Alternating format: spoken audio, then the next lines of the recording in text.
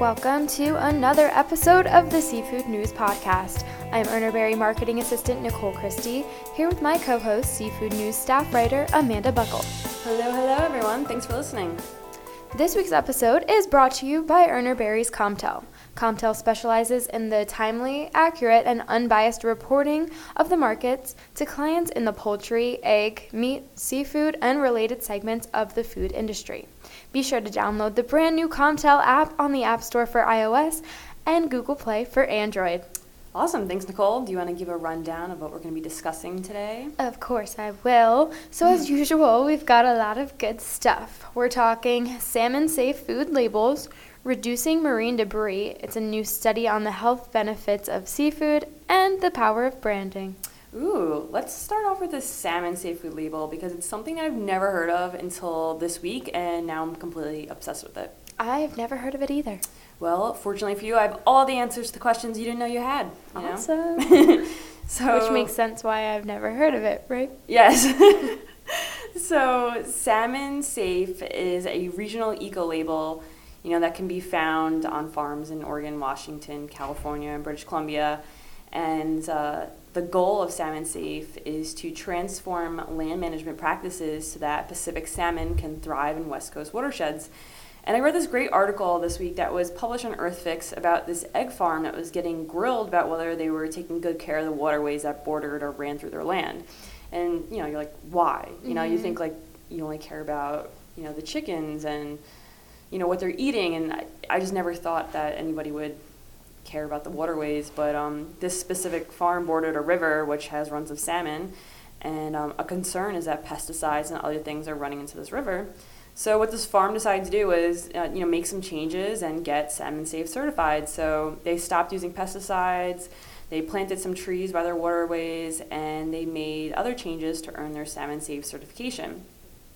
So like I said, East Coast people won't see this, but if you ever run into a Salmon Safe label, whether it's on eggs or beer or whatever, the company that, that specific company, they made moves to ensure that their product is not affecting and hurting wild salmon in any way, which I think is a pretty cool thing. And obviously this doesn't apply to every business, but I never thought, when I'm buying eggs, I've never thought about them coming from a farm that's potentially polluting a local waterway that has salmon. Yeah, I've never thought of that either, how those would connect. Exactly. It's so strange, but it makes sense. And like I said, I don't, unless the label moves over to the East Coast, I don't think we'll see it, but I wonder if there's something similar. I'll have to do more research, but I think that's pretty cool. And like I said, it's just something that, you see all these labels coming out now. It's, it's organic, it's, and that's big these days. That's what people want to see. So I think that's why this, That's what this egg farm said is they have, they have a range of people that they sell to. I think Costco was one of theirs, but whether it's a mom and pop shop or a bigger company, that's the whole thing. It's we want to make sure that you're not hurting the environment in any way. But like I said, obviously this is not for every egg farm. Not every egg farm has, I'm sure, a waterway right there, but it's pretty cool that they were willing to take action. And it could set the precedence for other farms of different commodities that are by a waterway that we might not have heard of yet. So like I said, they said actually it's common to see the label on beers and wine, which I thought was pretty. Yeah, but you still you're drinking, you see Salmon Safe, and you're like, is it okay for me to give this beer to salmon? Yeah, that's what people would think. That would get misconstrued there. Maybe after a couple of beers. Now I gotta go find one that has a label and just test it out. Find me a fish. This beer's okay. Oh my gosh. We get silly here. Well, I think that's actually a good segue into our next story, which is that salmon farmers in Australia are doing their part to reduce the amount of waste that ends up in the water. Almost 4 tons of debris was collected from Macquarie Harbour, which is in the Tasmania, Australia region. So now the salmon farmers in that area say that they're going to start conducting quarterly cleanups of that area, and their goal is just to reduce the amount of commercial fishing material that gets lost in the water. So yeah, we're a week late on Earth Day, but but it's always still a great Earth story. Day. Yeah, it should always be Earth Day, honestly.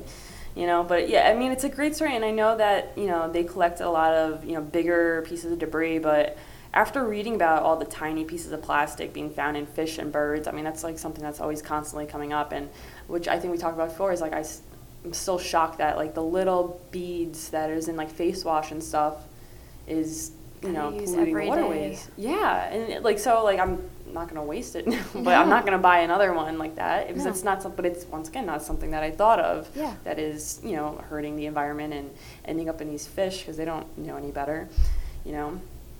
But so these, you know, tiny pieces of plastic, they're ending up in fish and birds, and you know, it's basically a nice reminder that everyone has a part to play if we want to keep our oceans clean and our wildlife safe. And you know, fish are definitely important, especially moving into our next story. This latest study that researchers from the University of Sweden found a link between consumption of fish and better long-term neurological health. And there's a specific protein found in several different, you know, fish species like herring, cod, carp, and they've been shown to help prevent the formation of certain protein structures that are closely associated with Parkinson's disease.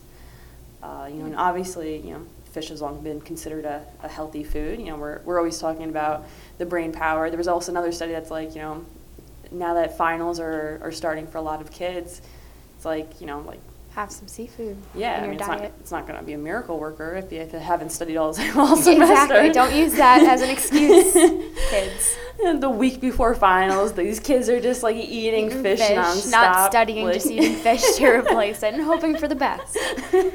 I didn't study. I just had a lot of fish sticks this week. Sorry, professor. That's going to be the new my dog ate my homework excuse. No, but I was too busy eating fish. Yeah. Oh, my. But I think it's, you know, there's more than just, you know, there's other health benefits, and, you know, we're, like I said, omega-3s, but this, there's a Parkinson's protein, you know, that it actually prevents it from aggregating. And it makes sense considering that people who follow like a Mediterranean diet, which is, you know, very fish heavy, they see lower rates of Parkinson's and Alzheimer's in those people. So, As if you need more reasons to eat seafood. exactly. It's good. I mean, the health benefits, and it's most, I mean, I think we've talked about this before as well. There's not every single fish that I like, but most of it's yummy. Yeah. So And most you can learn to cook. We have to throw that in there. Cooking seafood can be easy. exactly. But which is actually kind of funny because we had a group of kids in our Barry office this week for Take Your Child to Work Day, and we polled them about their favorite foods, and none of them liked fish. It doesn't seem like a kid-friendly food, I'll be honest. I know one of the questions we asked the kids is if they would prefer fish sticks to lobster, and a lot of them said fish sticks. You know, I don't like either, but I guess I'd choose fish sticks because it's like chicken nuggets. Yeah. I would probably choose fish sticks over that still. Yeah. What I thought was funny is that a lot of them said they liked sushi, and like obviously not every, you know, sushi has seafood in it, but a lot of it, and especially the ones they were naming, at first I was like you are eating seafood, there's crab in that one, and there's whatever, and they're like, what? I'm like, never mind, Don't tell them that. Say it's chicken. I'm gonna have some angry parents coming up to me next week when they try to get their kids to eat sushi, and the kid's like, no, there's seafood in it. But they like it, which Yeah. I thought was crazy because like I mean, I don't really remember sushi. I mean, obviously sushi existed when I was a child, but I don't remember it being a fad because it's such a fad now. Everyone eats it. yeah. I didn't start eating it until a few years ago. yeah. So, I mean, I guess it's good that the kids are getting introduced to it. It's on the healthier side of Yeah. the food chain a little bit. It's also like expensive though, so I don't. I feel like I that wouldn't be might not be encouraging my the- kids to eat yeah. sushi. No, Lunchables. Yeah. What I had when I was a kid. Imagine like a kid like opening up their lunchbox. You got like a peanut butter sandwich to the right of you, sushi to the left of you. That is horrible. That's a terrible combination. But yeah, no, I just thought it was, you know, it was really cute same in the office, but we definitely have to change their perspective of seafood. Yeah. You know, but a lot of them, like, we grilled them about everything from chicken nuggets and hot dogs and hamburgers. And, you know, I thought it was funny, too, is that none of them could name a brand that they liked either. I'm like, what kind of chicken nuggets do you like? They're like, I don't know. And Yeah. but that's something, like, I look for now. Like, even, like, I don't think I necessarily buy my husband chicken nuggets, but chicken tenders. But I bought this brand one time that I wasn't familiar with the brand, but they were on sale. I was being cheap. Mm. And She he's like, admits. these are terrible. He's like, So he could tell the difference. yeah, he's like, do not buy these again. And he requests, I think he likes like Tyson or something.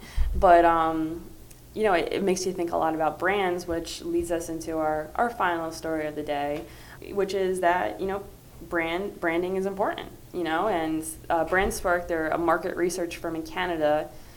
They polled more than 18,000 Canadian shoppers to find out their go-to brands, and the survey found that when it comes to frozen fish, most shoppers turn to High Liner. And this isn't the first time that High Liner has been recognized by BrandSpark. Last month, their Can't Mess It Up brand, they have like a wild pink salmon, and Can't Mess It Up, it's this brand that you can't mess it up cooking. Hence the name. Hence the name. It's a great idea. But that their product was named one of Canada's like best new products in the fish category. But I think it just goes back to like, I mean, the fact that there's so many choices out there and for everything. I mean, we're not talking just seafood here, but it's important to create a strong foundation and build up consumer trust. And it's all about maintaining that, you know, that strong value and consistent quality. And That's the biggest thing. And I think reputation is huge too. If you know other people are buying something, I think you're going to trust it more. When a product has reviews that are positive, you're more likely to try it as opposed to one that doesn't have reviews and then it's like, okay, I'm, you know, going out on a limb here. I might hate it. It might be terrible. Yeah. So I think that's a big thing. And High Liner, they're very popular. Yeah, which is we played a clip of the interview a couple of weeks ago, but I spoke to one of High Liner's marketing people at Seafood Expo in North America in Boston, and they were one of the first companies when I was like experimenting with seafood that I went to, and it was because it was easy, it was already pre-seasoned. But now when I'm looking to try something, a new fish, I go to High Liner first, and then I experiment, and then I go to my fresh seafood. So I buy like their frozen products, and then I'll be like, okay, well now I know I definitely like cod, so Yep, they're your guinea pig. yeah, 'cause you so know I go to it's gonna be good. seafood. You know, I go to the fresh seafood, and then I can buy something fresh. But it's like, I think it's, you know, it's 100% necessary. I do too. I agree. Branding is everything.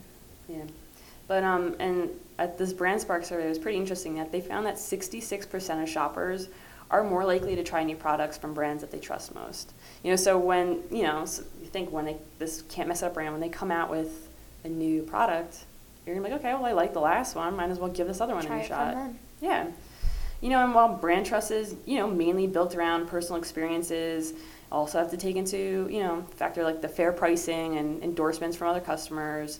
You know, it's all plays a role in shopping. It does. But then sometimes you'll find that a lot of the big brands are higher priced just Yeah. because you know they're good and they know they can be. They know you're going to want to go buy it. So Back to my chicken story. It was a waste of money because now my husband won't finish eating this other chicken. So it makes sense, you know, but sometimes you got to splurge and otherwise it goes to waste. And especially with kids, you know, if you're buying something higher quality and they can taste the difference, you know, you're wasting your money otherwise. yeah. Or they can just smother the chicken nuggets in a lot of ketchup and then they can't taste Oh my the God, the difference. amount of ketchup that these kids eat. It was like I was listening to them. They put ketchup on everything too.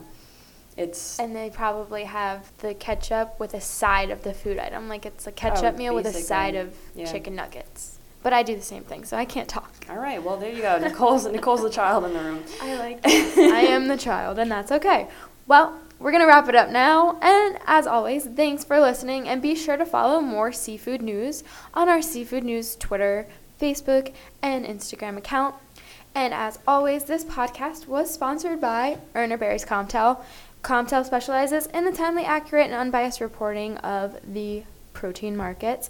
Download the new Comtel app. You can do it on the App Store for iOS and Google Play for Android. Thanks for tuning in, and we will talk to you guys next week. See you later.